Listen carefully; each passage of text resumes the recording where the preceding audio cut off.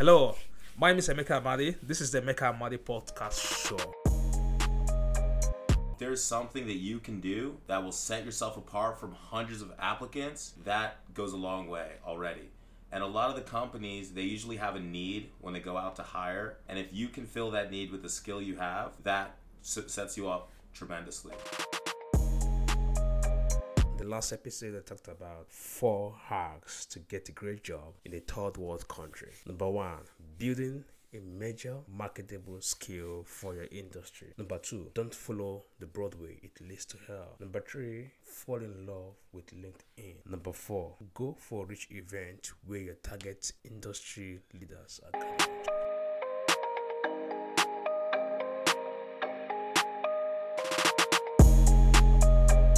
With me is Femi Pama. Femi Pama is an associate consultant with Ben and Company, and currently he's the financial lead for Relief. Welcome, Femi.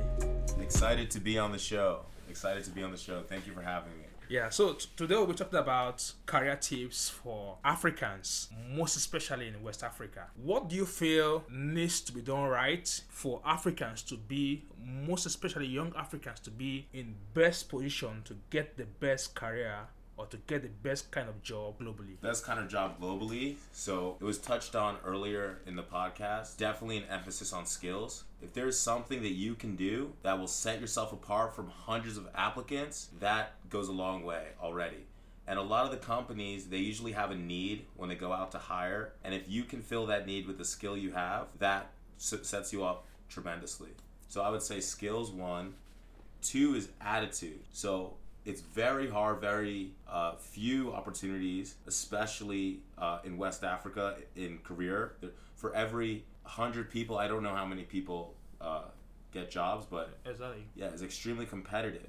Very competitive. I think the last research I did, for every 500,000 persons, the success rate is about 10%. Wow. So it's hard, but that also tells you that if you don't get it, it has nothing to do with your capabilities. Exactly. As long as you have the right mindset and you keep shooting for it, then you can only get it if you keep trying. And even if you don't get other jobs, there are other things that you can do in that time to augment your chances. So for one, learning a skill. If you have a phone, if you're on WhatsApp, exactly, there's YouTube. You have YouTube, so all the skills you need, you can get that from YouTube, like at least to build the basics. Agreed. And then on top of that, on top of building the basics, you have access to all this information at your fingertips. I was talking to a doctor. He's doing his NYSC in Lagos, and he had a problem with some of the material in med school wasn't the same as some other places. Okay. And he said, I'm not going to let that be an excuse for me not to learn. So he just would watch YouTube videos hours on end to study different procedures, look at different MRIs and stuff that he couldn't see otherwise. So now, before, there wasn't access to some of this information, and there's a whole, Mecca was talking about a whole world. I'm telling you. Out there with opportunity. Yeah, like even my own personal example, that was 2016. I was so bad in terms of like content writing, but the YouTube is one valuable place that has improved my writing. Like looking at what people are doing, looking at how to like position your idea into different sentences. This YouTube is one valuable place that's really helped me in improving, and my everyday job involves me writing, documenting, and like putting thoughts into writing to like help other departments. You get so. Yeah.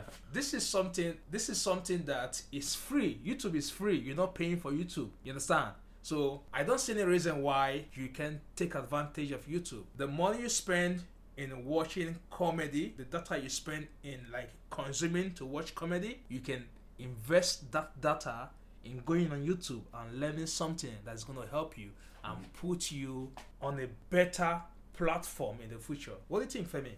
Agreed. And another thing I will say is whenever someone asks me, they say, okay, I want to be a model or I want to be an actor, the first thing I always ask is, okay, what do you have to do? And a lot of people don't know. They say, oh, it'll come. I'm working on the side.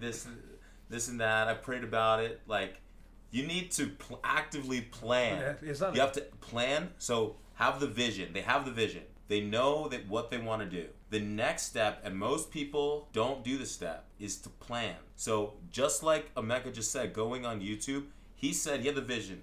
I need to be a better content writer. Exactly. Then he planned out, this is what I'm going to do to get there. He found resources for YouTube, and now every day at work, Exactly. he's executing Exactly. on the plan, and he's getting results. Exactly. So if someone told me, okay, I want to be a model, and I said, okay, do you have an agent? They're like, what? Oh, I didn't know you It means the person has not done the research well. Yeah, so the first thing, if you Google how to be a model, it's get the agent. And with any goal you have in mind, when you see the path, it's much easier to get there. You have to plan it. Things don't just happen, you have to create them. And that's something with almost anything from spirituality to relationships. Exactly. Personal, professional. Exactly. So if you meet someone for a business context, you don't just let the relationship happen. You are intentional. You're like, this is someone I should call. Exactly. This is someone I should focus on. Exactly. So you can give the example of what happened. That was a few days ago. We went to a restaurant, and so me and Femi was eating, and suddenly a random guy just came and paid for our meal. Well, like, we are shocked. Like, I was shocked because we're in a community where everybody wants to collect from you. Nobody want to give you. So it was so shocking that he like paid for our meal, and that taught me and Femi a very valuable lesson that we can't forget. What's the lesson like you learned from what happened that day? What I learned is to invest in others is partly investing in yourself.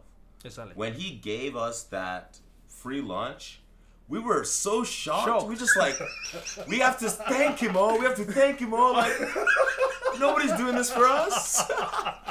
So we went, we had a conversation, and it turns out he was an entrepreneur. Yeah. So we exchanged contact information, and already we were interested in getting to learn more about him. What he's doing. So yeah, like, that is just the principle of just investing in others when you can is the same as investing in yourself. Exactly. Those relationships, those friendships will have tangible benefits to you in the future. Exactly.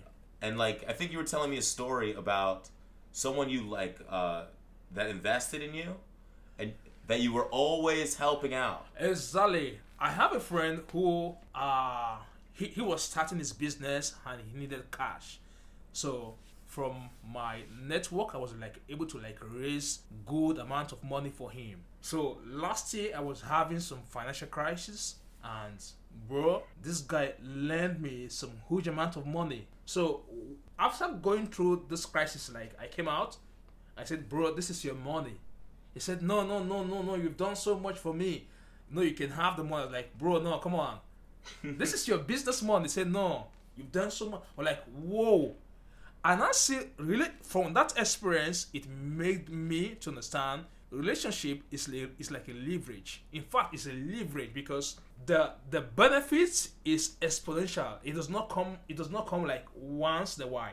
Because if you help someone, the truth is, most times when you help someone, you may not get to reap directly from that particular soil, but they said whatever you sow, you will definitely reap. It's not where you sow. Yeah. It is what you sow, not where you sow. So I may sow into you, but I may not reap from you. I may reap from another place, because the principle is what, not where. Yes, it makes sense. You get, so wherever you say what you sow, you will reap, not where you sow, you reap. So relationship has been one of the amazing leverage that has brought me to this point where I am in my life. So, and a lot of young people do not value relationship. They just want to take that short-term advantage and then walk away. Yeah, and relationships, it's a huge return on investment. It's something for life, and in some cases, it even exceeds that. Exactly. There's situations where two families get close, or even just friends or business partners create something bigger than themselves. So I think one thing in doing great business is to take yourself away from the business in a way. And what I mean by that is like your pride, your ego, take it away. Lead with helping others. Lead with providing some service that people want. Exactly. Don't just set the price at this is what I want to make. Provide a good product. Continue to play with the price and see what's creating value for people. Exactly. And if you're creating value for people, again, what you sow, you will reap. That's how it works, honestly. Yeah. So it's just always like leading with good business principles. Relationships are a huge part of that, and just positive impact. When you take advantage of a client or of a person, they may not come back and be another client. They will tell many people that you have a shitty service. Exactly. So if you treat 3 persons bad, they will tell 3,000 people. Exactly. That's how it works in business. So, but when you treat 3 people good, extra good, because most people don't remember just average when you go above and beyond. Like the guy who paid for our lunch. When you provide a service where people feel that they got more than what they paid for, and they feel like they were being helped, what's gonna happen? Word of mouth is still the best source. It's still the best way of selling. And so when you treat a customer way above what he paid for or she paid for, then like, have you tried that service? Have you tried that service? Yeah, there's been several times where I've gotten amazing service and I wanted to go out of my way. I even asked them, is there any review I can write? Like, when people go above and beyond for you, you always feel like, wow, this is something that, because people always remember how you make them feel. Exactly. Like, it doesn't matter the little stuff, it's very human nature. The last thing they remember when they see you, they see your product, they see your brand. So, yeah, it's definitely like... Yes, so what can you say is one major challenge that Nigerian graduates need to look out for when applying for a job, apart from relationship and then having the right kind of skill? So aside from relationship and skill, and we also talked about mindset. Exactly, attitude. I would say another, I guess you said problem to overcome. So I guess one would be intentionality. Okay. So, and that goes with, I think it's a problem for most young people. Most young people have a lot of interest. We're all millennials. We're listening to all these music, dancing, going out. Exactly. So then also people are creative and doing different things. So it's very rare to find someone at 22 years old with a skill or like a plan of this is what I want to do. So I'd say if you're coming out of high school, like when you're in high school, try to think about what you really enjoy doing. Exactly. And once you know what you enjoy doing, when you're applying to the job market and when you're putting together your plan and your strategy and your brand, you can execute on it much better when you're focused. A lot of people are like, oh, I want to go into business. There's 100 things in business. Are you going into entrepreneurship? Are you going into finance? Some people say, okay, I want to go into medicine. That's a little bit more structured. Exactly. So definitely, right, and it could be from journaling or just understanding exactly what you want out of your career. Exactly. Then you can start to plan and execute on it. So that's something that most people don't know what they want. And I'm a consultant. Most consultants always say, I do consulting because I don't know what I want to do. So they want to work in different industry. But when you know what you want, you can only get what you want if you know what you want. Exactly. So I would say spending some time on self-reflection and realizing, rather than being in graduation, I need a job. And you're applying to all these places and you're wondering, because even when you apply to a place, you need a certain type of resume, a certain type of brand, a certain type of a profile, so that you can, like, I know this guy for this. I know that's an engineer doing coding. That's his skill. He's gonna code. Exactly. This guy, he knows all these people. He can bring me clients. He's a sales guy, amazing networker. If I need him to sell my product, he already can text all his friends, all his network, and bring me results. That guy's a sales guy. So creating that profile, and in addition to creating that profile, in order to create that profile, you need to know, what are my strengths? Yeah. What are my weaknesses? Yeah. There is, like, not just the interview, when you say, what are your strengths, what are your weaknesses, and you're coming up with all these, my weaknesses, I work too hard.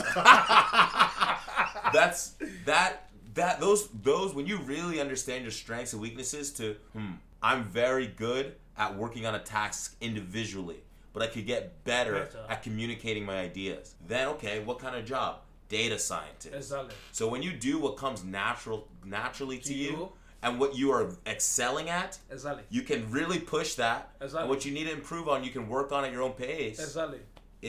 And that's what any person that's extremely successful in anything, Kobe Bryant, he knew from like 3 years old. Whoa. Basketball. His dad was a pro basketball player. Whoa. LeBron, he knew, like they know. Elon Musk knew. He was like interested in like building. Exactly. So it's once you understand what you like to do, what you don't like to do, then you can start to say, okay, this is the career I want.